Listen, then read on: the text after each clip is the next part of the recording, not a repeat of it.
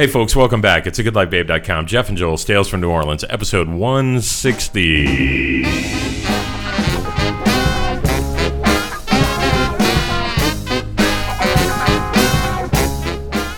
everybody, welcome back. It's goodlifebabe.com. Jeff and Joel's Tales from New Orleans, episode 160. Very pleased to have in the house special guest Dwight Norton. Dwight, thank you for joining us. Thank you for having me. How are you? I'm doing well, It's a lovely evening, in the week. It really is like the weather is like tremendous right now. Yeah, it's perfect. It's pre-summer, post-spring. Yeah. Like right in that sweet spot. Yeah, so it's like we did have the rain the last couple of days. We had a little action, we had a little burst of activity, but in general, I feel like mornings, evenings, you want to be outside still. Exactly. Which is always still a great time to be. The bike rides to and from work in those times have been really lovely for me. Biking to work in the morning and then home in the evening. It's nice that we've had this extended kind of springtime this year, because normally, Jesus Christ, there's some fruit flies in his house now. I got to get rid of those. Okay, there's... I'm just noticing. And you're like, fuck, I got to go to the hospital tomorrow. Damn it, man. That's one more thing to add to your action item list before you go back to the hotel trip to Ville. At least with fruit flies, it's easy to identify the source. Usually here's the problem, right? Other things, you're like, I don't know. Yeah. I don't know what's going on. It's like the open beer. As soon as we opened a beer. Yeah. And I threw them out. As soon as I walked in, you're like, okay, now we know what the problem is. Your buggy friend over here. This is one of the things that people in New Orleans have to deal with all the time that I think about a lot, is like the ever-present onslaught and cycle of insects that happen every year. Like, we have to deal with insects, I think, more than any other community. And it's cyclical. Maybe in South Florida they have a similar kind of thing, but it is cyclical. Yeah, right, exactly. And like if you've ever traveled, further south, Central America and places like, you feel like you're actually kind of further down the mountain. It's not as bad as other places, but surely, as you go the rest of the U.S., they're like getting a little freaked out by what we have going on here. In Portland, Oregon, the only insect you have to deal with is an ant. And that's just because you spilled the honey jar over and left it on your counter for 4 weeks. It's egregious behavior on you. Yeah.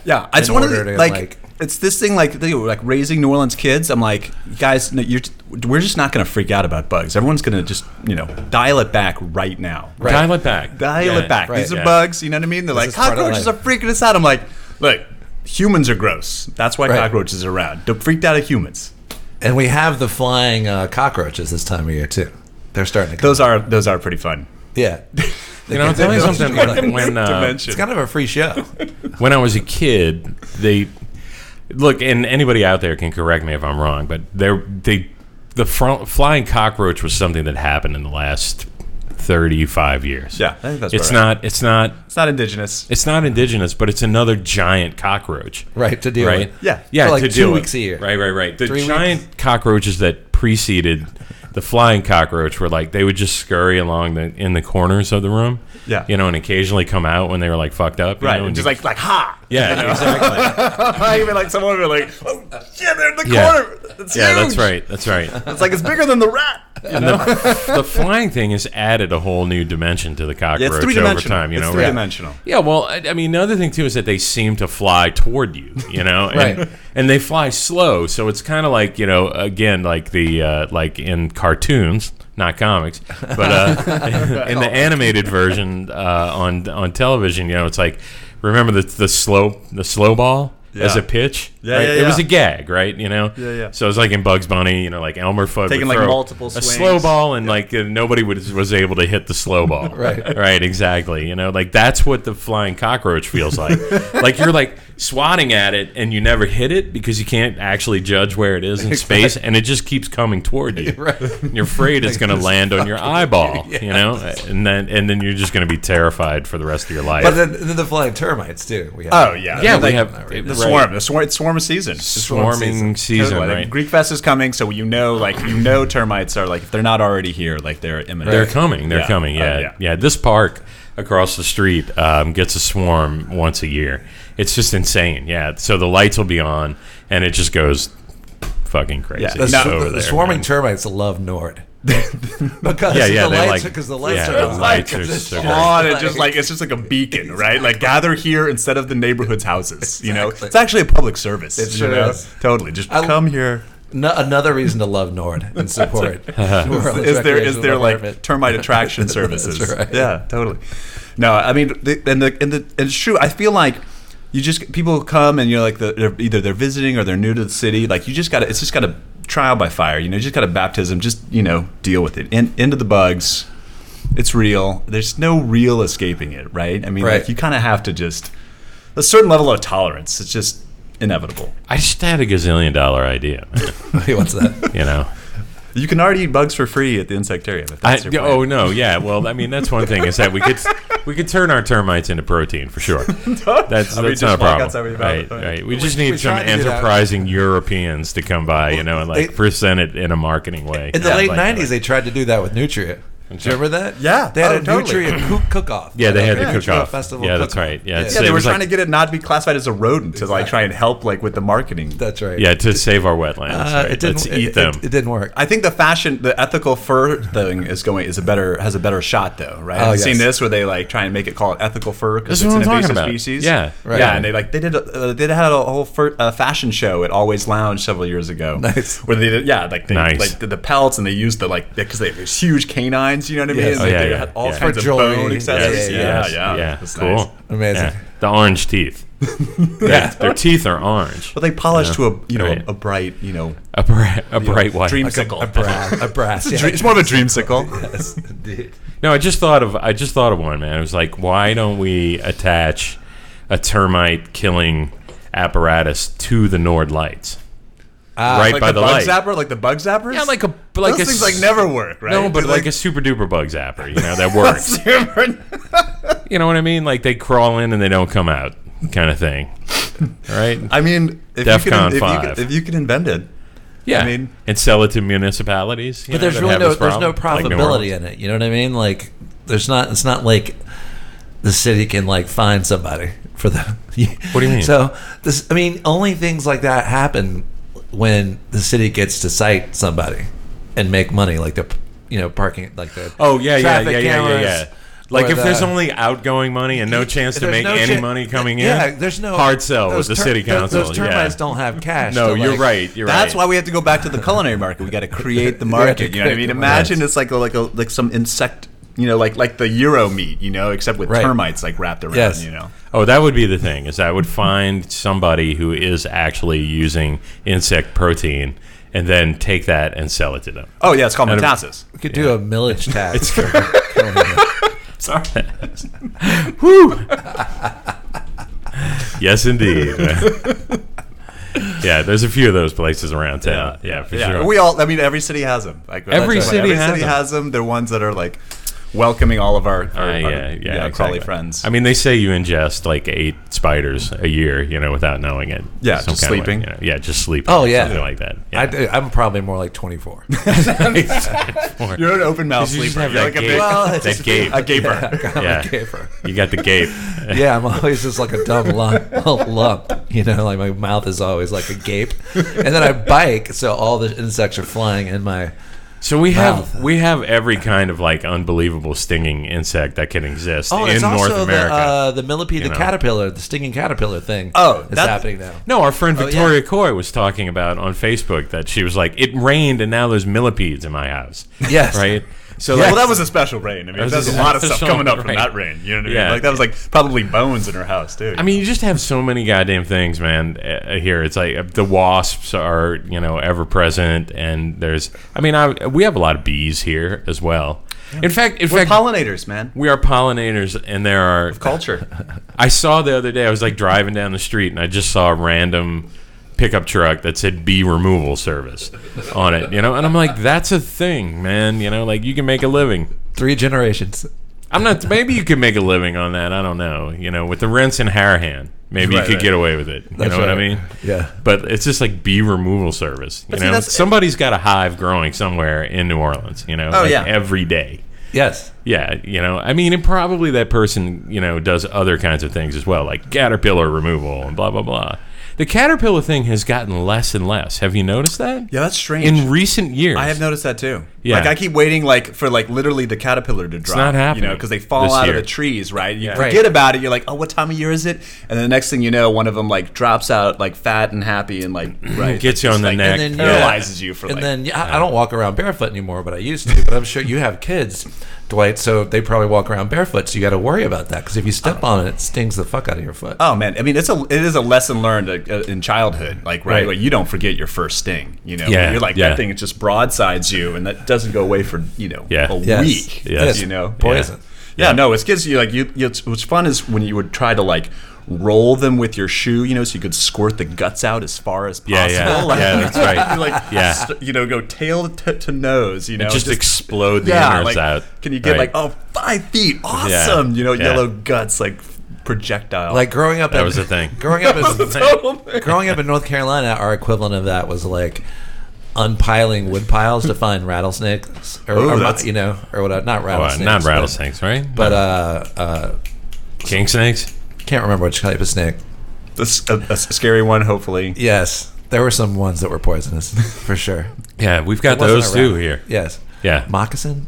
The moccasin. Yeah. The cottonmouth if you're on the North Shore. I saw a moccasin by the bayou. Yeah. Actually, last year, like a nice big sized one. Yeah. It was just like lying in these reeds. Nothing creepier. And well, it was kind of funny because then not only did I see that one, but like a few days later, I saw the byproduct of that snake.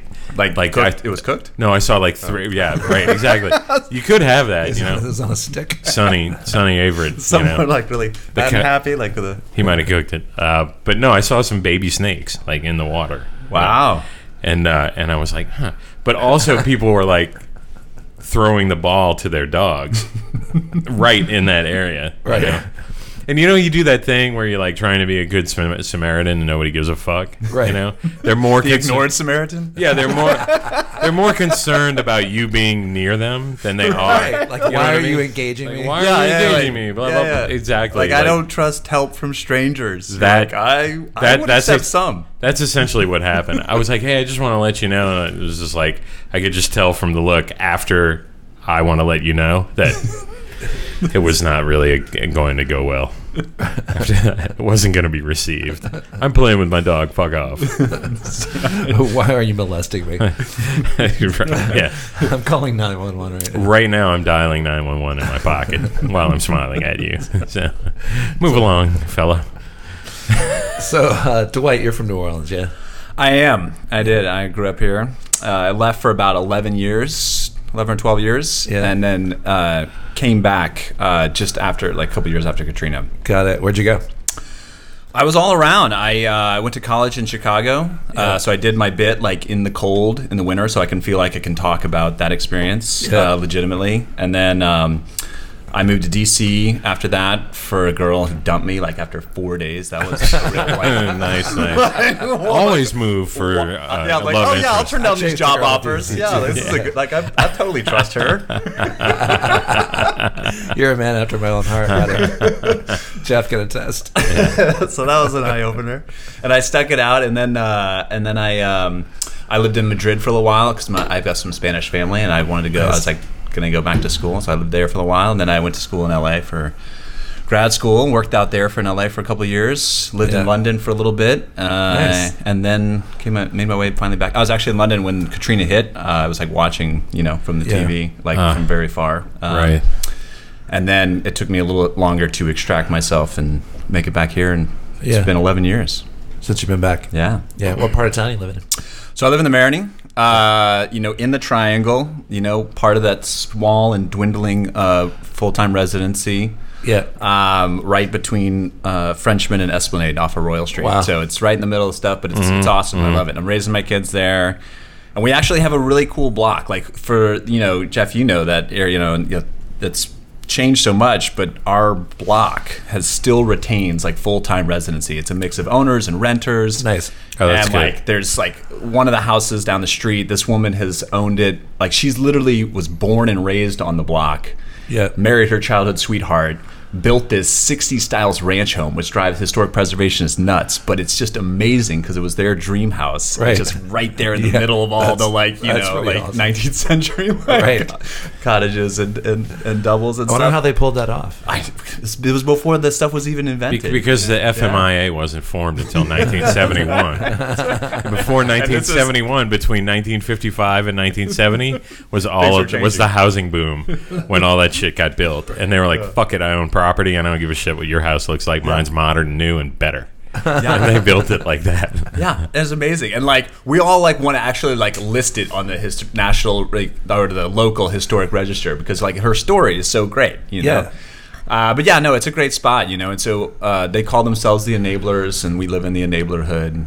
Which definitely kind of plays out on occasion. But it's still a great spot, you know, and like even with all the changes, I still love like with my kids, like we can walk, you know, we can walk everywhere in the quarter and stuff like that. They're learning to ride their bikes now, which is like super awesome. Yeah, cool. So Washington Square right there a block away is almost like this little training track for kids on bikes. I didn't even know of it. Amazing. But it's like a New Orleans version, right? Like it's not this like safe, like there's nothing else going on. You got to avoid like, you know, junkies. There's a jugglers. Like, you know, that's cool. There's someone playing music. And then there's like, then there's drunks like wandering like through. You know what I mean? So you got to learn to avoid all the obstacles, get the, you know, bonus points for the good ones, you know, and like. And like, it's a good scene. It's got to be wild for your kids. Yeah, I know. Are they probably going to grow age yet? They're in first grade. Yep. And they're probably going to grow up to live in the suburbs, you know, just because of all this, you know. This is what I'm saying. Like, just some mess with me. That's going to be them, like, not retaliating, but like pushing back. That'll be their rebelliousness. Their rebelliousness. Yeah. Like, I'm going to buy this freaking house that looks like every other house in the block. We're going to drive everywhere. Totally rebellious. We're driving everywhere. With a lawn. Yeah. How about that? We're going to Kenner. No, we're going all the way north. It's either that or they're going to be like Olympic BMX. Yeah. You know, something like that. Hopefully. Hopefully they'll be more like that, like rad. Yeah. But it's fun. And so I've, you know, it's still a good spot, I think. Yeah. They go to school in the quarter? They go to school up the street on Esplanade near Broad Street at Bricolage. So one of the newer charter schools. Oh yeah, you know, part of the you know the crop of. Yeah, my godchild goes there as well. Yeah. So it's you know they seem to like it. You know, I mean, you know, no place is perfect, but when I was a kid, you know, and there's definitely there's a lot further to go. So I don't want to belittle that, but you know, when I was a kid, there was, you know, if you could scratch pennies together, there was one public school option, you know, and otherwise you were out of there. Right. And now there's like more options, and so more people are trying, and so there's still a long way to go, but there's still like, you know, 7, 8, 9, 10 schools that, you know, that you could choose from. Yeah. What part of town did you grow up in? I grew up in Broadmoor. Okay. Nice. You know, one of the in the bottom of one of the bowls of New Orleans. You know, it's like other cities have hills. You know, like we should start talking about our famous bowls. You know, like the 7 bowls of New Orleans. You know, like I grew up in Bowl Broadmoor. Yes, Broadmoor, the mid city of Uptown. You know, that's right. That's right. They would hate that. They would hate me for that. Totally. Yeah, they flooded pretty bad over there. Oh yeah. I mean, I just have all these great memories growing up of like, you know, the different floods and seeing my mom like, you know, pulling us in a little raft like up to her, you know, mid-thighs, like, you know, and we're in like a little raft, like, whoa, this is awesome! Like, look at the top of that car. You know, like cool. Like adults forget how fun floods are for kids, man. I mean, because they're like bailing out water from the car. Yeah, because they're doing all the difficult shit. Yeah. They're actually worried about all like property and like stuff like that. Yeah. Wheeler was texting me about NBA. He lives in Broadmoor, basically Napoleon and Claiborne, and he's texting me about the NBA stuff yesterday. You know, and also about playing disc golf maybe. And then he's like, I'm like, cool. How's your weekend? And he just sent me a photo. He's like, well, this is what I'm doing now. And he's like, he's like showed me a picture of his flooded car. And he didn't lead with that. He led with like the Blazers game. But you know, he was on the top of his mind. And that's how used to you getting flooded in New Orleans. You lead with like the NBA playoffs and not your car getting flooded. I know. I've gotten to the point where like I don't even move the car anymore. In fact, with my car, I'm like, I hope it fucking floods. Please let it flood. Let this be the one. God, let this be the one that like trashes it. Man. You know, come on. It like totals it. Pump number 2, Mid City. Listen to me. This is. I mean, I think that's. We just have to start. Yeah, exactly. We just got more flotation devices. You know, on more things. It's like, exactly. Like, you know, it's. But what's funny about this recent one is that the pump that failed in Mid City. For people who don't know, there was every pumping station has X number of pumps, and they have a cubic inch per minute designation, and they're all different, and they're typically ancient, and they run on many of them that are ancient run on a 25 hertz electricity cycle DC, I believe, which is essentially a version of electricity that came from Edison, I think, from prior to the. It might even been Tesla. You know, it might have been like it must have been Tesla's like. Well, Tesla came up with the 60 hertz solution thing, you know, so you could have like a power plant way far away, blah blah blah, the whole thing, and so this predates that to when we had electrical power plants inside the city of New Orleans, because the run from the power plant to the people who were being serviced had to be short, and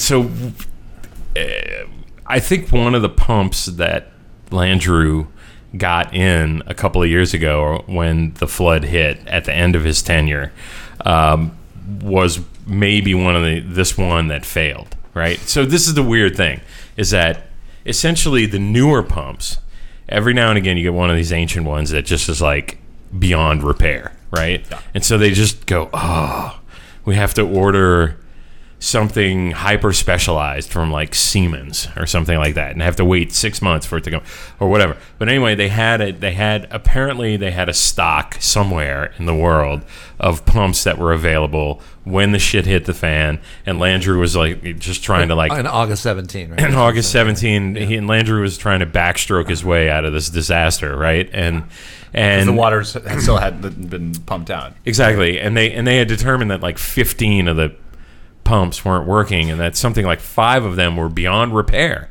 So not only are they not working, but they're taking up one of the channels of water and just sitting there, you know, and not working. So not only can it not work, it's blocking any new device from working. So people got really up in arms about that, and Landrieu was like, we got to fix at least that, you know. And so they ordered these new pumps to come in. I think the Mid-City station, that this is one of those, and that's the one that failed. The brand new one, but it failed, or the newer one, because of a power problem. It failed because of a power problem, right? And not only, this is completely tangential to what we brought you in here for, but anyway, it we'll failed. Find our way. We'll find our way.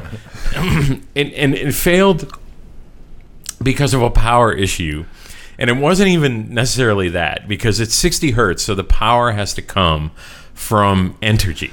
Right? And so all, you know, the same source that powers everything in the city, essentially, except for all these 25 hertz pumps, and their power comes from generators that are based in the Carrollton pumping station headquarters for the Department of Public Works or whatever, or Sewage and Water Board for the city of New Orleans. And so for whatever reason, they weren't able to get power to this one pump. And then this is what really caught me off guard, was that they lost an hour's worth of pumping time at the height of the rain because human beings have to come in. When one of these things, one of the newer ones, fails, human beings have to be there in order to activate the generator, the backup generator that provides power. And so... typical of Sewage and Water Board of New Orleans, you know, it just shows the cultural changes that need to occur in that institution, is that they told the New Orleans Advocate, like, hey, but look, we had people come in, we had it on within an hour.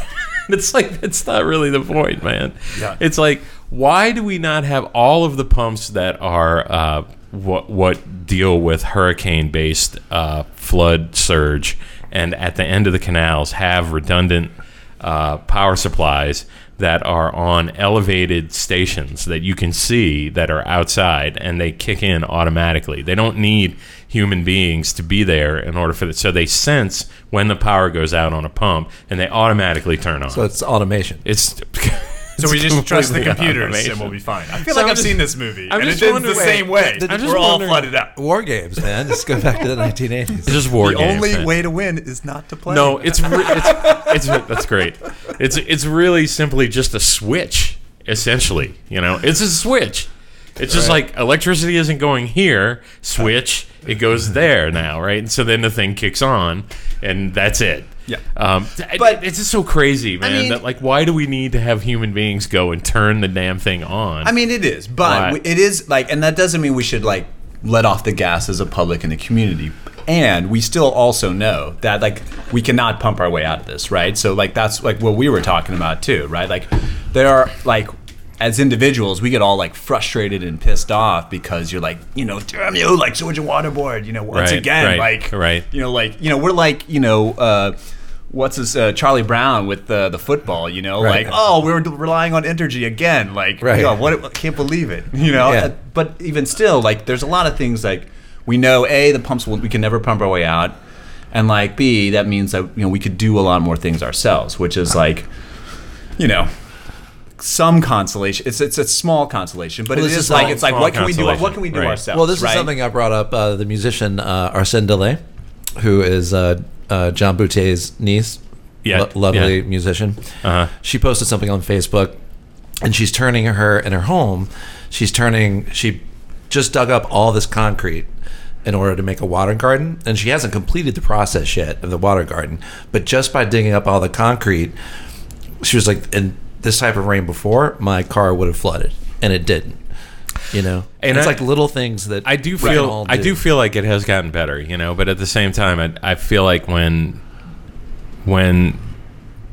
I feel like people still have a right to complain about it when there's like Totally. when I there's know, a that's what I'm saying. We don't was a- need, we don't let us. Yeah, we don't need to let off the gas. because like yeah, exactly, and you said that, and I appreciate that because I just feel like I understand that, but it's also the difference between like 4 inches higher and 5, which is like the difference between like it coming in the door or it into my car. You know what I mean? Well, and so al- it's like and if also that the- pump is on, my neighborhood is definitely going to flood, but just not high enough to get in my house, and then- I can live with that. And well, you know? the other thing people were complaining about is like in certain neighborhoods that were adjacent to one another, the water got pumped out quickly, and in other places it stood still. Right. Well, certainly It's got into the whole pump on Right. question. Sure, timing sure. thing, and Certainly, yeah, this yeah. past storm lends credence to the complaints that were filed after the last one, when Totally. the Landry administration was like desperately trying to spin it any way possible, and you know, condescendingly referring to everyone in the city as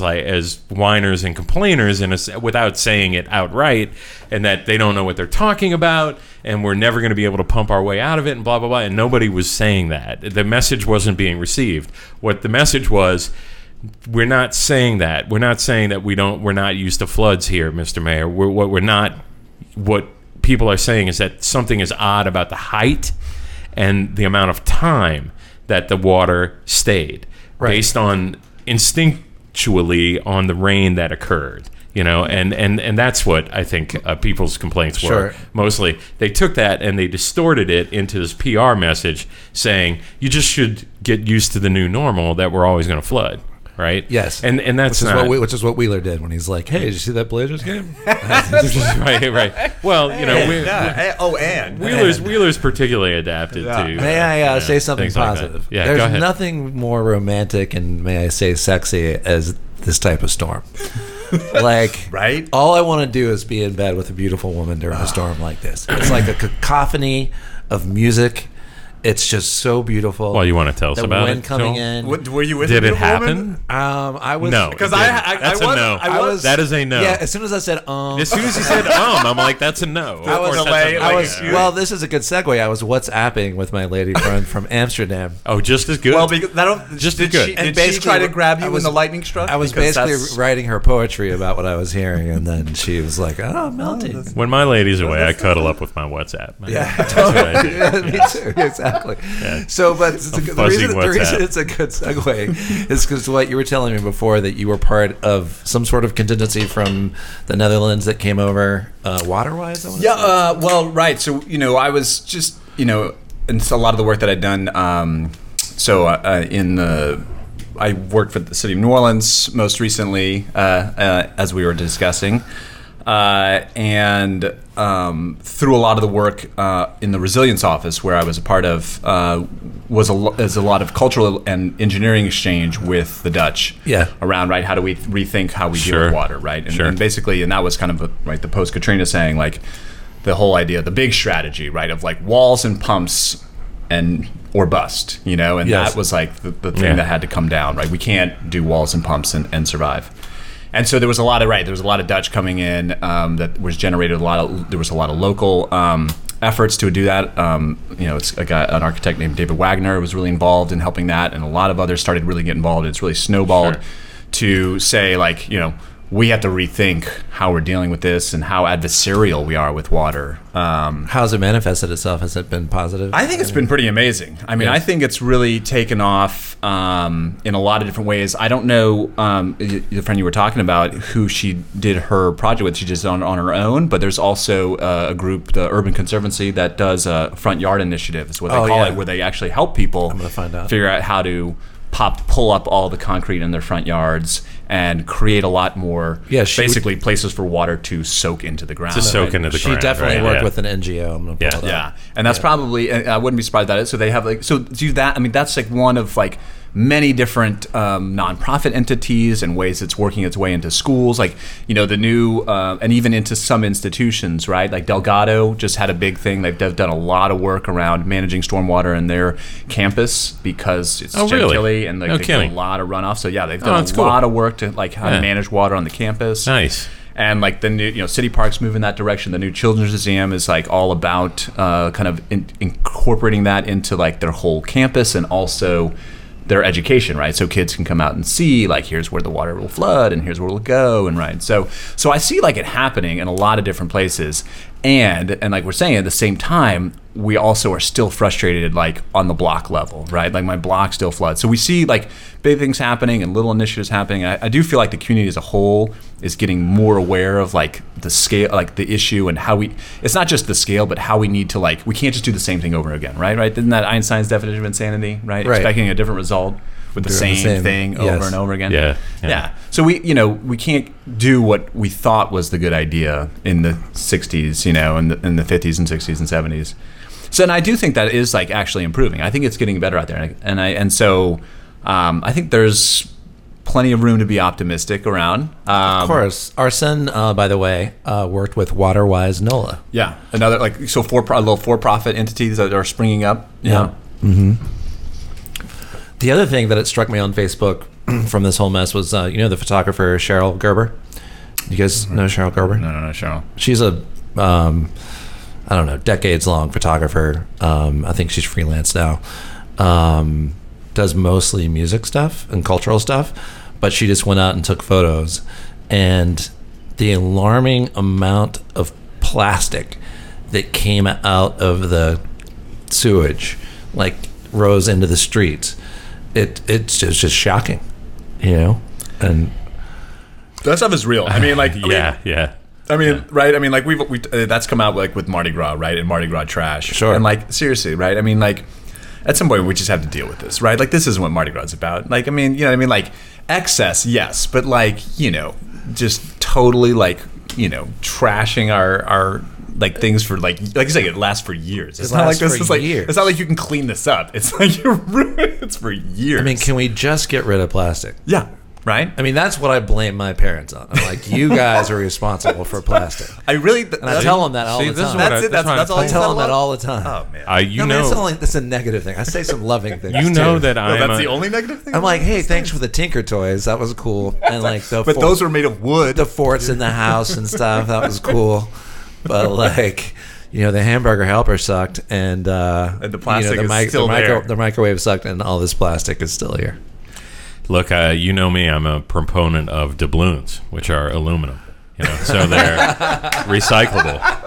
I'm a doubloon. I'm a doubloon man, proponent. Dwight, we've had several Small footprint. podcasts just about the doubloon. And that's the nature of a podcast. That's right. It's not true crime. Yeah. But what's funny too is like I, growing up here and, doing Mardi Gras and like as a kid, went through all the changing beads and watching all this stuff. And then now as an adult, rediscovering Mardi Gras and that time that I was gone and seeing all like, there was St. Anne's was there, but like all the other, DIY Mardi Gras has really taken off. And that's all my favorite stuff, right? Yes. I mean, that's the stuff I love going to with my kids. It's the stuff I love the most, right? I mean, it's like from Krewe du Vieux to St. Anne's, right? Yes. It's everything basically on, downriver that's like exciting, but also you think about the throw. Not only is it super creative, but they're not throwing tons and tons of plastic. Like everything that gets handed out is like some little like custom made like a craft trinket. Artisan. Yeah, well, it's like also like artisan doubloon. Yeah. What do you call it? Tit Rex.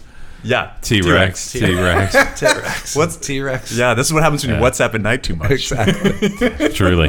No, this is just me. But yeah, you get the tiniest little wonderful, like button-shaped, like throws that they just put in the palm of your hand. I saw someone it's not take a throw. Oh, the mini comic. Like someone did like took Barbie shoes and decorated them like Muse's shoes. Yes. And like handed them out like little individual Tiny little ones. tiny little mini shoes. And those are That's terrific. And those are never going to wind up on the street. They're Never. They're going to wind up on your mantle at home where you Totally. put your precious things. Absolutely. And Absolutely. that is the better direction for Mardi Gras. Yeah, and so sometimes, it's like the excess doesn't have to come from the plastic or the things we just throw away, right? It's all the other exuberance and joy. Like we can just do lots of that. Yes. But why can't you? You work for the city. Yeah, I would Formerly works for the now city. independent. No, I said you yeah, worked. Yeah. Wait, Joel, can you hold on to that second? We're 35 minutes into this, and Dwight hasn't told us what he does now. I know, but I just want to ask him this one question. Okay, all right, go ahead. And this will be a segue too, probably. But do you guys think that like if New Orleans tried to be as progressive as say San Francisco and ban plastic bags and plastic bottles, that people would just take flamethrowers to City Hall?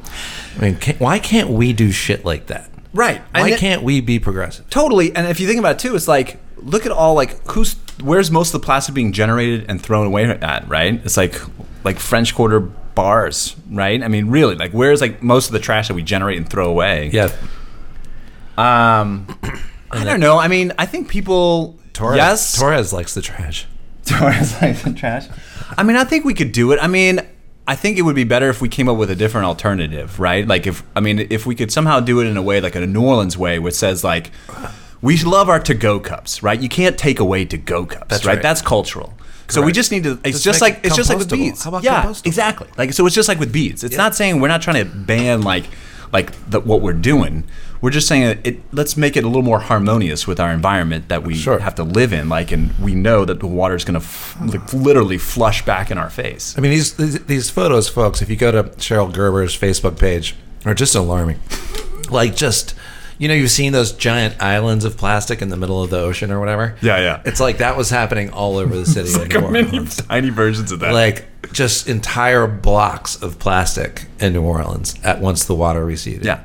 So I had some good friends who went to India, and they have these things called Claygo cups for folks who've been there. I've never been, and that's where they do like tea, basically like street vending for tea. You get a little clay. It's a clay cup. You drink your tea, and then you just smash it on the ground when you're done, and dust to dust. That's awesome. It's awesome. Right. That's That's amazing. Right? We can And rebuild the wetlands with exactly. Yeah. the amount of to-go cups we. Yes, exactly. And it's satisfying to do. Totally, right? Like, it's like, cathartic. You're like, I'm not going to beat anybody up today. I'm just going to throw my cup on the ground. So, I feel like, yes, we can. Like, to your question, I think we need to inspire ourselves to think more. Like, how would we do it differently, more creatively, more the way that we do things? But you're clearly like a progressive dude. I met you to Jeff's question before. Who are you? Besides some guy just wandering by, 40 minutes into the podcast. That wasn't my question.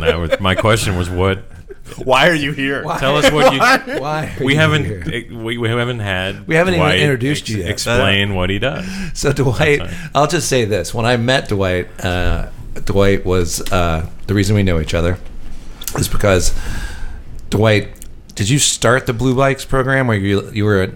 Yeah. You either started it or an integral part. Yeah, working for the integral mayor's part. I was basically there once the kind of decision was made to do it. I was representing the city to make it happen. Yep.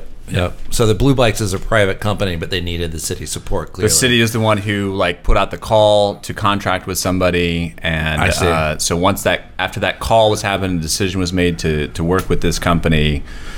I took it from contract negotiations through launch and watching it kind of the first year.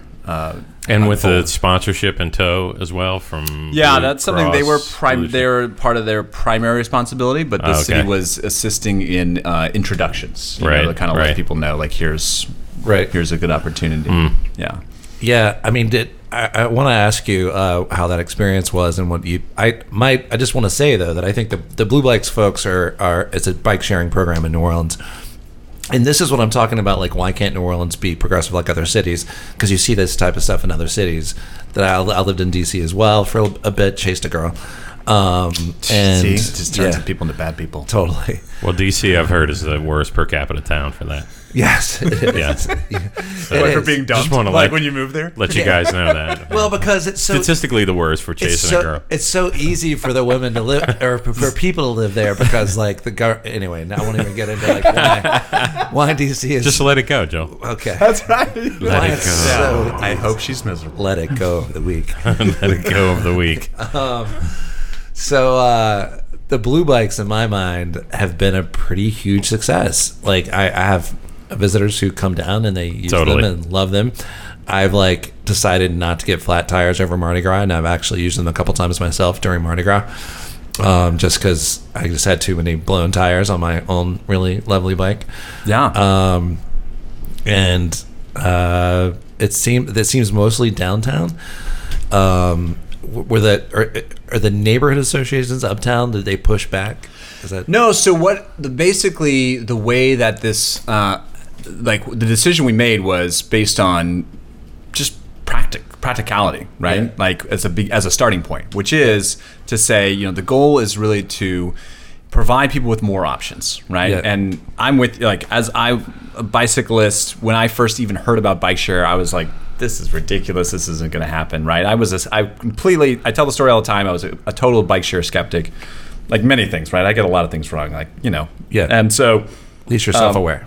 totally, and I think.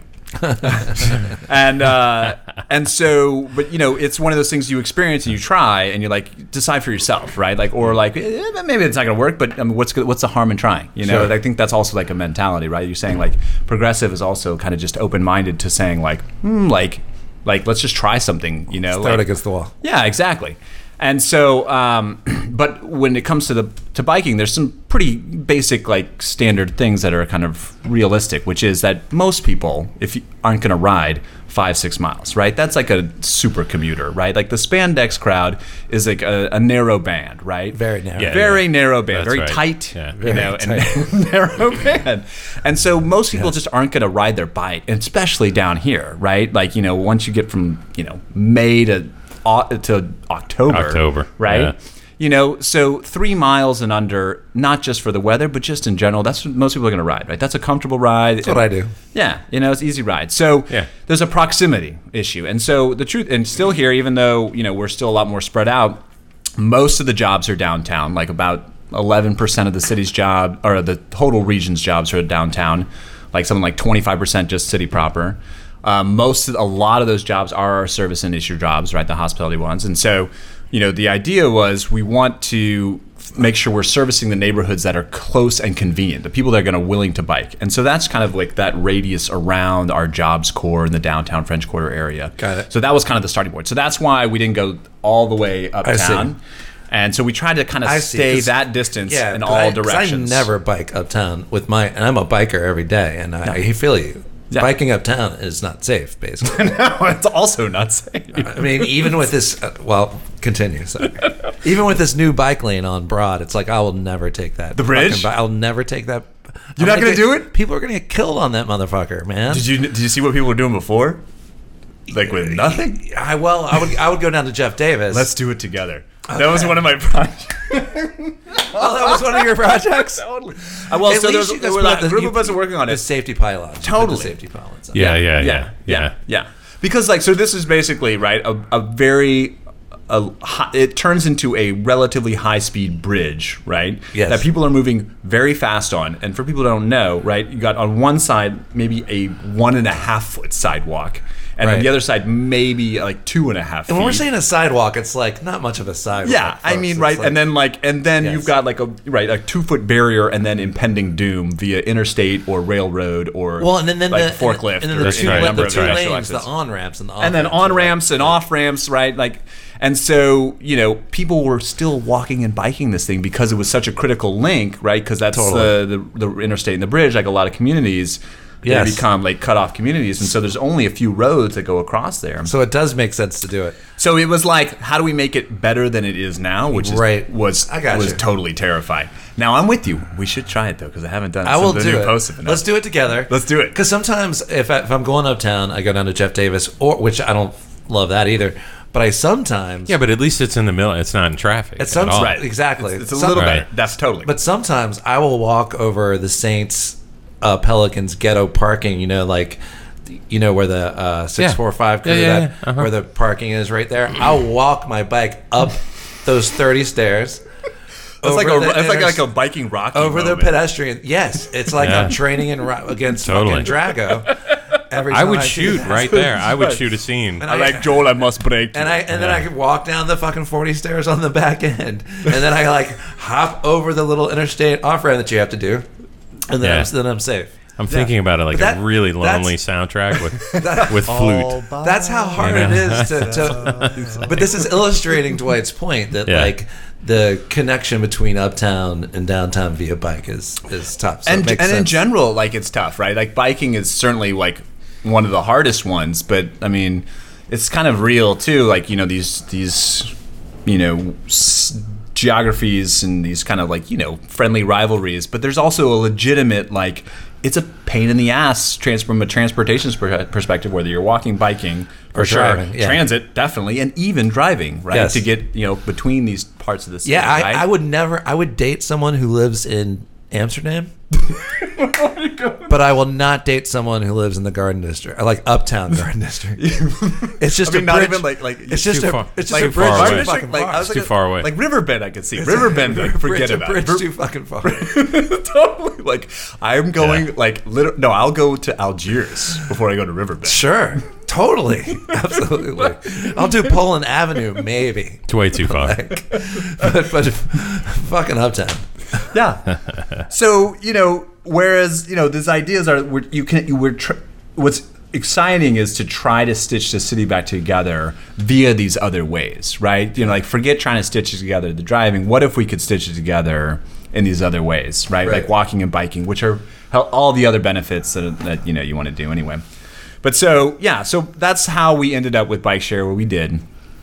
And it's, being from here, like that was obviously very helpful in the process and going out and talking to people because I knew everyone. We knew everyone's gonna be skeptical, right? Like whether you'd been here for like your whole life or 3 months, you'd be like, this isn't for New Orleans, right? You're like, dude, you just moved here, I had one guy like from the French Quarter with an Australian accent who was like trying to out New Orleans me. I'm like, dude, like you better shut this down right now because you are not gonna out New Orleans me. Unlike Jeff has some thoughts on this. The projectionism that you find from the outsiders who've just moved here, and that's cool. That's cool, man. Yeah, right. I'm New Orleans. I'm more New Orleans than you, kind of thing. Yeah, and that's all right. Nolier than thou, I believe is what they call it. I like it. Yeah. So, but I think again, if the proof is in like you just. Is it even worth taking, right? Is it worth like having? I mean, right at the end of the day, it's like everyone should be skeptical. I don't have any problem with people being skeptical. Like, let's do that, right? But try it, right? And if it sucks after you try it, fine. You know, it's like Yes. what I tell my kids about eating food. You know what I mean? Like Right. have 3 bites. You know, and then we can decide. You know. Just because you're eating nutria doesn't mean it has to be disgusting. You know, Right. it could be good. I don't know. nice- I'd never tried it. It's nice. I actually. had a Nutria chili once. Was it good? Yeah, it was fun. Yeah, I mean, It's a little like, gamey. right, but I mean, like, you know, it's our venison. What Yes, exactly. It's our venison. Yeah, once upon a time there was a crew member on a boat who was like, yeah, I don't think that we should put a city here, you know. And the boat captain was like, no, the city should be here. They had that argument, Right. you know. And then New Orleans was And then born. sprung New Orleans. Yeah, right, exactly. Someone's like, this location, maybe we should go a little bit further up the river. No, it's got to be here. Right. You know, we got to do it here. It's Bend. Totally. Right here. Yeah, And yeah. The therefore lake, you have man. that. Yeah, we Right. got to be close No. to the lake. Exactly. I thought when it was going down, like I did see some like Facebook complaining and stuff like that. I was very much on the side of the blue bikes, and I'll tell you why. Because I had gone with Tracy, my girlfriend, to Tulsa, Oklahoma. She's trying to, and you're like, why? And so because $79 flights. yes, because there was this Weekend like this airline that popped up, Allegiant Air, that was like sending me these promos, and I was like, this can't be fucking real. You know, it's like $49 to these cities, and I was like, come on. And so I said, I was like, Tracy, this airline is sending me these fare specials, and it's about, we could go to Tulsa, Oklahoma. And you haven't been to Oklahoma before, and you're trying to tick off every state in the United States And on it's your okay. list. I mean, it's, Right, Oklahoma's okay. And then I was and she was like, let's book it. And I was like, all right, good. We're going to Tulsa, Oklahoma. So we did. We went for a few days. We went to Tulsa, Oklahoma. Just a couple of days. That's all you want to do. And so we were there. And I'm like, Tulsa fucking Oklahoma has fucking rideshare, man, with bikes, man. Okay? And I came back and I was like, if Tulsa, Oklahoma has rideshare, New Orleans can have fucking rideshare, man, for crying out loud. This is a low impact, Low risk. thing that we're talking about here, folks. You know, you're really digging deep to find Totally. criticisms. What's going to happen is the implementation is going to happen, and the criticisms are going to go away and fade into the limelight. Yeah, and you can screw it up. Or I mean, into it's the not ash like bin of it's not like you history. can't screw it up, and you can throw money good after bad. You know, like for sure. Like it's Yeah. like you can screw up anything, right? Yeah. But Sure. it's like yeah, exactly. This is happening in so many communities. Like it's certainly worth trying, Yes. right? But yeah, no, actually this is one of those situations where New Orleans was able to have a partnership with a private company where we didn't have to put any public money into it. Got it. Which rarely happens, actually, in particularly in public infrastructure, but in bike share specifically. Bike share. New Yeah. York has I this. said like- ride share. I meant bike Yeah, share. Yeah. we get you. Yeah. But that's because of the tourism, right? So basically, the tourism add this kind of extra usage, and Sure. so that's what people were like, it's just for tourists, and like, sure, tourists will use it, but what the tourist market actually enabled was the economics to work out, where the city, the public, the taxpayers didn't have to put up any money Totally. into it.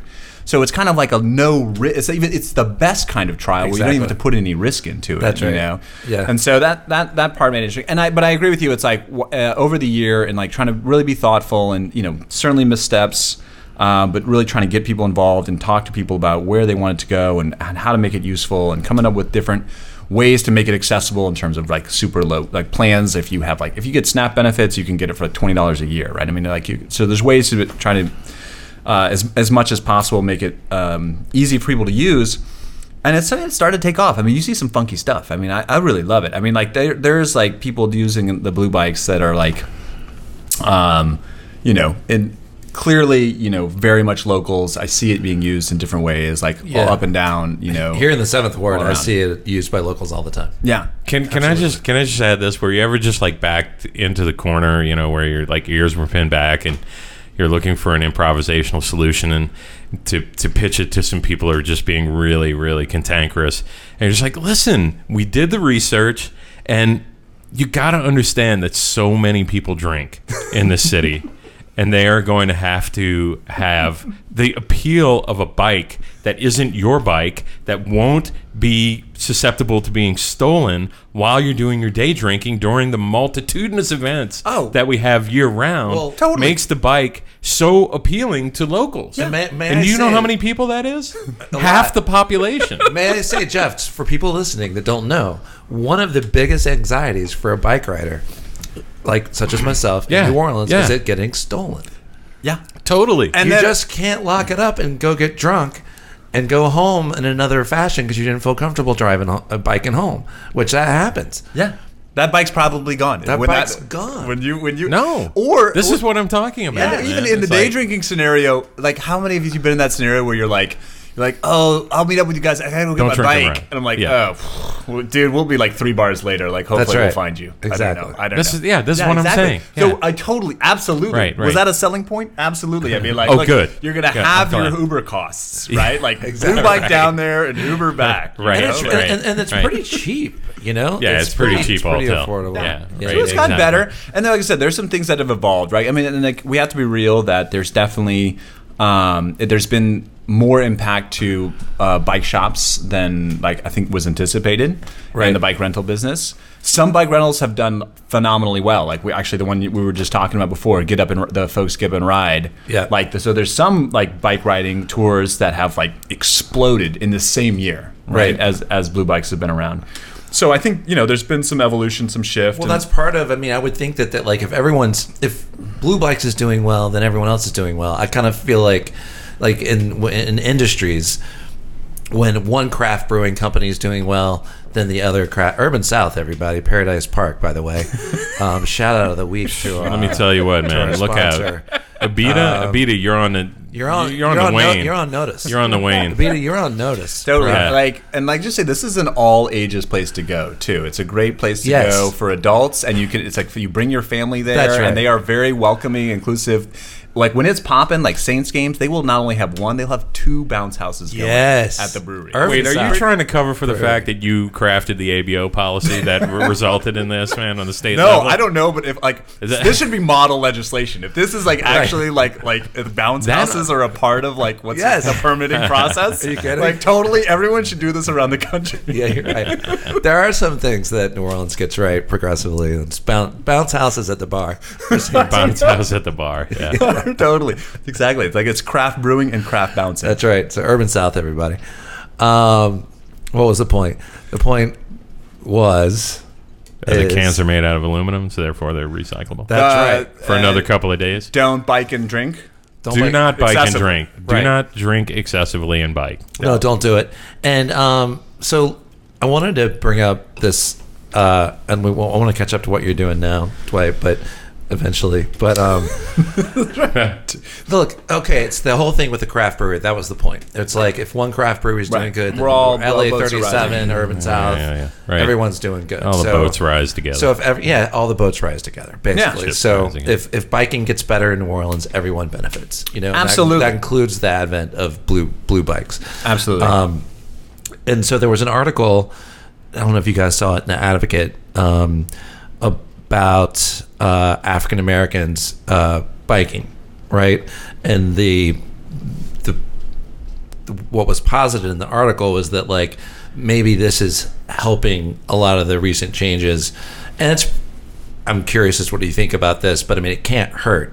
Like when every culture is impacted, or all of our communities are impacted by the advent of bicycling, I think it's a good thing, And so Macno had posted that article, and I posted a photo and a comment about the second line, right? And one of my favorite things, and Jeff and I talk about the second line all the time, and all the subcultures that happen on the second line, from the motorbikes to the snake people to the pit Right. bulls to the all the different subcultures. And what's popped up this last year is these big bicyclist crews, and it really just happened. It's a new fashion statement It's a thing. new thing. Yeah. It's And awesome. the Yeah, bikes are it so really dope. is, and I started noticing it. Like it's been gathering steam. Like, and I agree has with you. been. Yeah. And I would say it is like it's been growing throughout the city, right? There have been people who have been biking for a long time, right? Like people who've been biking out of necessity,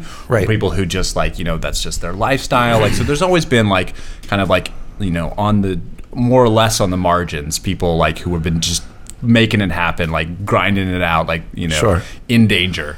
Right, but having a bike on the sidewalk and the wrong way down the road. Right, totally. Right, exactly. Like the way that they were taught, like whether it's, the safest way or not, like that's how they were taught. And sure. Right, exactly. The road conditions in particular, like necessitate some like creative like path planning. Totally, for sure. So, but it has grown culturally. Yeah, I absolutely agree. It's been growing. Like I remember seeing a group of guys, and they were more like, like if they just walked into a bar, you would think they were a motorcycle gang, but they were actually had like chopper bicycles. That's right. Yeah. Like, that's right. Yeah. They got the tricked out rims. Oh yeah, no, it's amazing. The badass handlebars, and so that stuff's happening, and that's the New Orleans. They're amazing. Yeah. And that's the New Orleans thing that I'm saying. It's like the bicycle's a tool, right? I mean, and it actually turns out it's a pretty great tool when your city is mostly flat and like 9 months out of the year, pretty like pleasant to ride around in. And now there's bike lanes. And now, like, we're even creating infrastructure to make it safer, like the next level. But I think the culture is absolutely growing around it, and that is exciting. And you're absolutely right. I totally agree. Like, with the article with the folks in Get Up and Ride, Blake and Nick, I think. Right. Are doing again, started out as something just social, just guys hanging out, and then to blow off steam. Really, it's like this is like just a great way to hang out and get around, and just seeing in second lines at Mardi Gras, you're seeing like people trick out their bikes and turning them into like mini floats. That's right. You know what I mean? Like you're seeing that kind of happen here and there, and I think that absolutely is about saying, we don't have to do it the same way that any other city does it, whether it's Portland or Amsterdam or wherever. Portland's more like that 5+ mile spandex. Totally. That's a broad audience out there, dude. That's mainstream. It's very much exactly. not pretty. I'll just take the train. Thanks. Right. There's rules. I'll just take the There's train. a whole language associated. There's jargon. You can't just like be a lazy biker like I am in Portland. You'll just get yelled at for like. You can't be like drinking your like Paradise Park like while you're cruising down the street. Yeah, you can't have your Paradise Park where you're in your water bottle. And that's a good segue too, because of like trying to get that out. Ever since look, we had a tragedy, folks, on the Saturday of Mardi Gras and Endymion Parade, where some folks were killed on their bikes, not too far from where we're recording right now, on Esplanade Avenue in bike lanes, and I have found since then that as I bike daily on my commute and just to get around, particularly in this neighborhood, that cars seem to be more chill. Like there's some sort of aware, and maybe using their blinkers a little bit more, but also I've changed my behavior a little bit, and I'm not drinking the Paradise Park beer on my bike. I think that accounts for 85% of it. Because I'll be noticing that. Yeah. That's right. Yeah. Well, you can use both hands to signal now. Exactly. No, so I'm signaling really clearly. I'm just trying to be a very conscientious bike rider. Is all I'm saying. And I find that cars seem to be trying to be conscientious as well. Yeah, I mean, it was a big, like, we've had many tragedies, right? There's been like a couple of like really bad incidents on Esplanade where people have been killed in several years past. There was one at a time. But they were similarly doing everything they were supposed to be doing, and so we have a lot, like all cities, we have many of these tragedies are happening with all too, frightening regularity. This was a particularly like intense and brutal incident, drunk driver, right? I mean, so that was also a big part of like what was happening is like, hey, you know what? And like, kids, I am not recommending drinking and biking, but like the people you are imperiling is a lot less. Like mostly if you're yourself. Not driving a 4-ton. Yeah, I mean you can certainly hurt people walking on the side. You can hurt people. I'm not saying you can't hurt people, but like driving is a totally different league of danger and risk to the community, right? Totally. And so I mean, so you had a really tragic incident, and I think that did like raise the level of awareness much broader in the community. And I think part of it is like again, this idea of silver lining and timing, where all these other things had been happening, right? People had seen people on their bike rides at night with the light up bikes, and people so it was starting to grow the blue bikes, right? I mean, all these things were happening. Conflicts were kind of starting to pop up around the city in terms of how do we deal with this kind of growing way of getting around. The Barone bike lane. The Barone bike lane. Also, I love the agitation. That's also very involved in that whole thing. And I think that put it into reframe the whole thing, right? It's hey, wait a minute, can we really remember that this really is like riding a bike should not be a dangerous thing to get around, just like walking. That's right. Right? This is human powered. That's right. Right? And that is the most low cost, efficient, healthy way to get around. And it's not to say it should do everything, but it should be at least safe. I agreed. I don't like getting into a car on an interstate because I feel like I'm data driven. I've said this before on the podcast, and I think I'm gonna get killed if I'm on a. But also on my bike, as I'm biking down Esplanade Corridor to the CAC every day, I do not listen to anything. I don't pull out my phone. My head is on a swivel, and I'm just I mean, maybe I'm just being a big old pussy, but it's no, you probably have the lowest insurance rates in the state. And then exactly, and so every time I get to Esplanade and Claiborne, I'm don't die here today, and I just say that to myself as I'm approaching.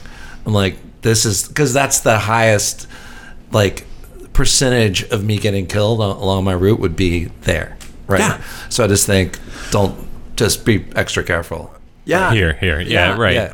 And that's the mind shift part that's hard when we have these community discussions, right? That's the hard part. It's a perfect example, right? Because you're it's not what we call the safest way to create a bike lane, right? On Esplanade, where you've got a driving lane, a bike lane, and a park lane. That's sometimes called conventional or traditional. I would call it pretty medium high risk, but better than nothing, right? Exactly.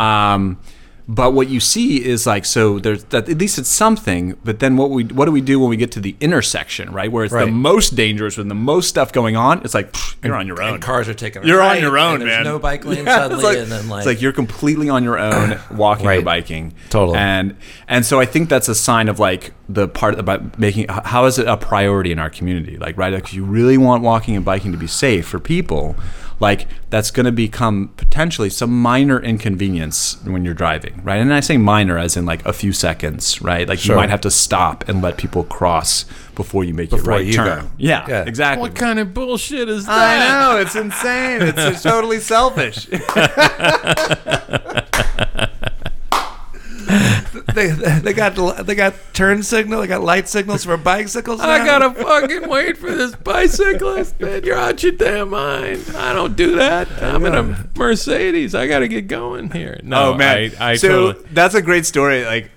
So we did this project. That was the one last fall. It was called Connect the Crescent. Worked with the bike advocacy group Bike Easy. So we did this work to transform this network of streets through downtown and parts of Central City for 3 months. So it was a 3-month temporary materials. Everything was going to scrub up, but we reconfigured the streets to let people actually experience change. Which we're talking about before, when people talk about these things, they talk about it abstractly. They're you're gonna kill people, it's gonna be traffic's gonna be crazy, all kinds of whatever reasons about something that hasn't even happened, right? Yeah, and you're and that you probably don't even really know that much about. You haven't really looked at it in other cities or anything else. You know what I mean, right? Yeah. And you're well, let's just try it, and then we can have an actual conversation about actual impacts and whether or not it was good or bad. Based on reality. And things actually taking place. Yes. Can I give you some feedback? Oh, jeez. Hit me.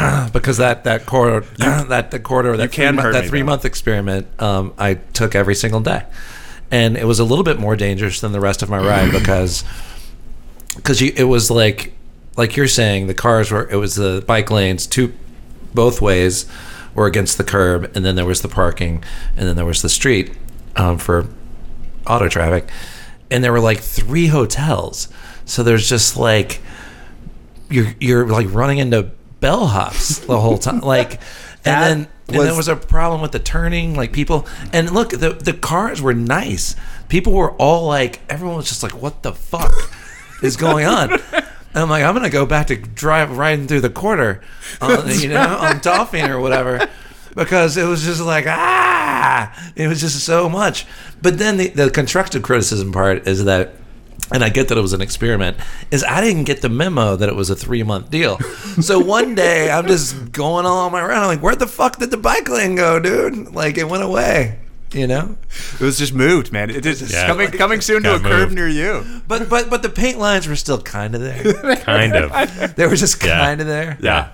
No, and that was like there's not a good eraser for that. No, you know what I mean? There's not. No. And I went to the Bike Easy event, the fundraiser I saw you at. Jeff was there, and so that's probably where also we know each other. And I had so many people been in my ear about like that particular issue because it was in the news at the time, and no one that I talked to actually uses it or used it. Really? I was using it every day. Yeah. I mean, they were giving you comments on it. They were like pontificating, having opinions, opining. They were on like Mount Pius. And I'm like, you were on Mount Real. I'm actually doing this twice a day, 5 days a week, dog. So So tell me again about your experience. Well, right. No, it's true, and the I mean, I'll say this: that part was real. The hotels and how do you navigate that? It turns out in downtown New Orleans now, you literally cannot throw a rock without hitting a hotel. That makes it really hard to totally do. Yeah. They're all over the place. They are everywhere. So there's a lot of standing vehicles because of that. Oh my gosh! But it's like a process where we could at least try like a different way. And so like I was just gonna let me like the one. There's a lot of fun stories about like trying to do that project. But one of a good one was we were out there on Central City, so we're on Simon Bolivar. I know it's Simon Bolivar, but my grandmother's Spanish, so it's just, I can't not say like the hero's name. Simon Bolivar. I mean, like otherwise. But and so we're out there, kind of. My friend and I are doing striping, and we're kind of laying out stuff and trying to touch up some stuff. And all these cars are going by, and most of the people are from the neighborhood are like, "This is great, thank you so much." It was dangerous out there. People are walking by, or they work at the health clinic next door, and this is great, we love it. Literally the only person who was hating was a older white woman in a Mercedes who was like, "You're gonna kill somebody," you know what I mean? You are not You're trying to get through here as fast as possible. That's what you're concerned about. Yeah. Sure. Right. That's the concern. That's where getting killed is like, I have to drive 25 miles an hour now instead of 45. I have to slow down. Yeah. Right. Exactly. That's funny. Let me ask you one question too, and then we probably have to move on and wrap up. We're at $1.10 right now. Yeah. And you got a hard out. Yeah. But what do you do about FedEx, UPS, and now Amazon trucks? What can be done about them parking in the fucking bike lanes all the time and seemingly never being motivated to stop doing it? On my daily commute. Even though there's plenty of room for them to park, because there's this whole thing about that they desire a zone that's a little bit over from the cars, because that means that it's less time for them because they don't have a car, they don't have anything impeding them in front of them. So they can just roll out of there quickly. Yeah. So they see the bike lane as an additional parking spot. Totally. And they're not alone. Or do you think they're enforcing the new citations on that?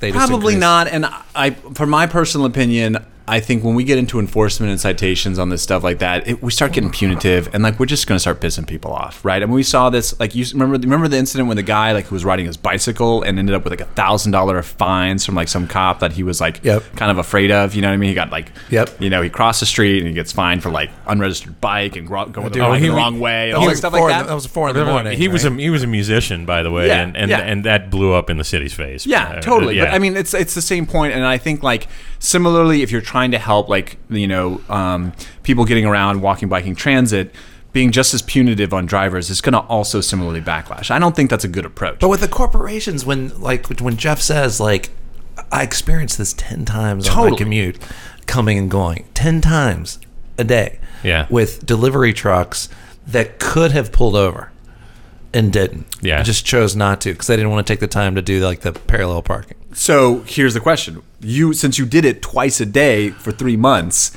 how did you see the amount of delivery trucks parking in the bike lane during Yes. that experiment Yes. go down or stay the same? When we move the bike lane to the curb and then now parked cars were separated, That's a good question. Yeah. for the most part, my experience was, and this is generally why Yeah. like where you reconfigure I these see. things, Yep. it went way down. It went way right, down, the yeah. casual most people, unless they were doing work on the street, which Entergy certainly will do anytime they like that pop up. But then, for the most part, then like, what you're it dealing goes way with down. is like you're running into guys with hand trucks. But you have new conflicts, so you have to. Well, I mean, like I there's mean, always you're yeah, always going to yeah. have But to you're right. navigate conflicts. Something's right? better than nothing. Something's Sure, better, sure. and like we're saying, like same thing we're talking about with Broad, right? Is it an improvement, right? Yes. And I think that's the question, right? Like, Yeah. is it better It's than better. it was? It's better. And it's I- better. you know, right? I- And so I that's ex- one of the main ways we do Yeah. this. People feel safer, and you reduce conflicts when you put the bike lane next to the curb. Yes. It doesn't have to be the two-way. That was pretty bold and experimental, which is kind of like Yeah. which I like to do. Adventurous. Throw it That's against what the you tell- wall. That's Yes. tell your special Yes. friends. I mean, that's So, but going it alongside the curb is where I see. generally No, you're the right. strategy is that kind of creates a level of separation that more people feel safe and also is more respected by drivers. Yep.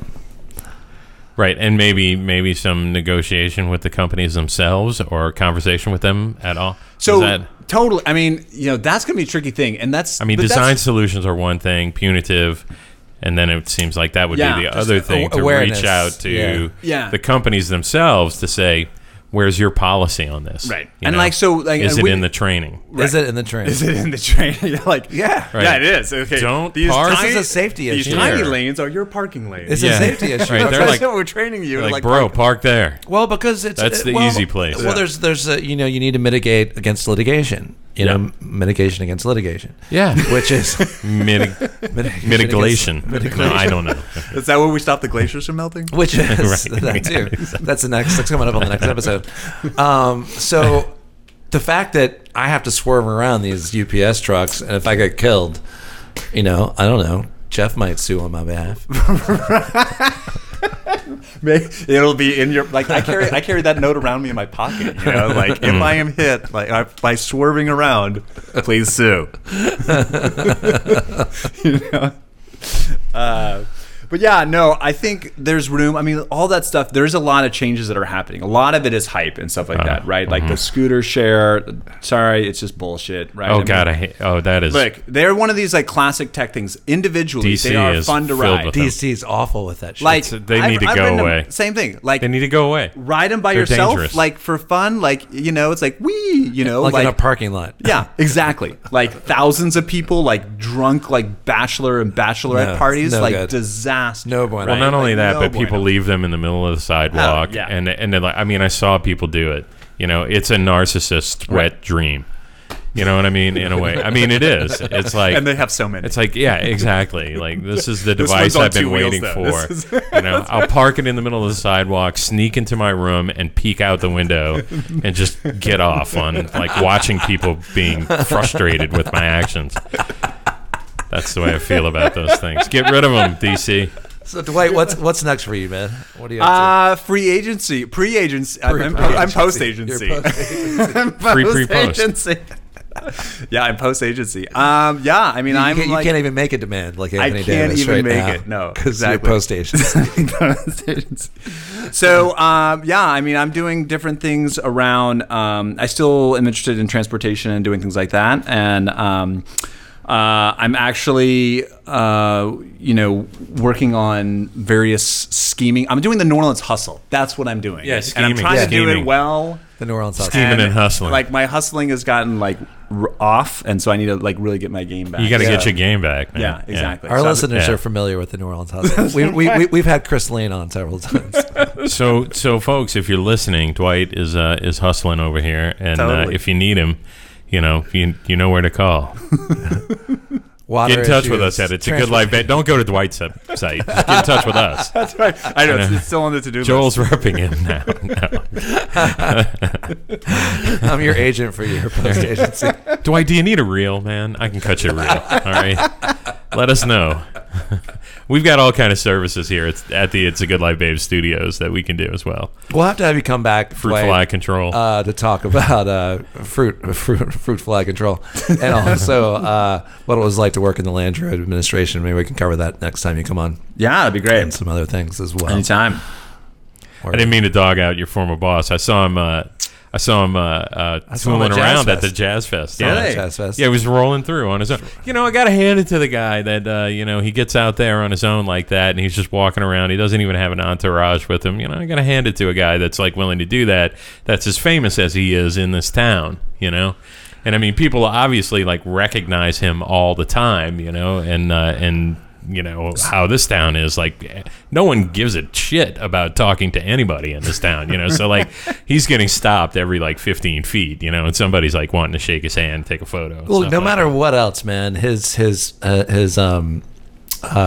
Confederate statue speech was one of the best things I've ever heard. Absolutely. Hands Absolutely. down. Yeah. And Jeff and I, like, camped out for like 5 hours that day and saw the Lee statue.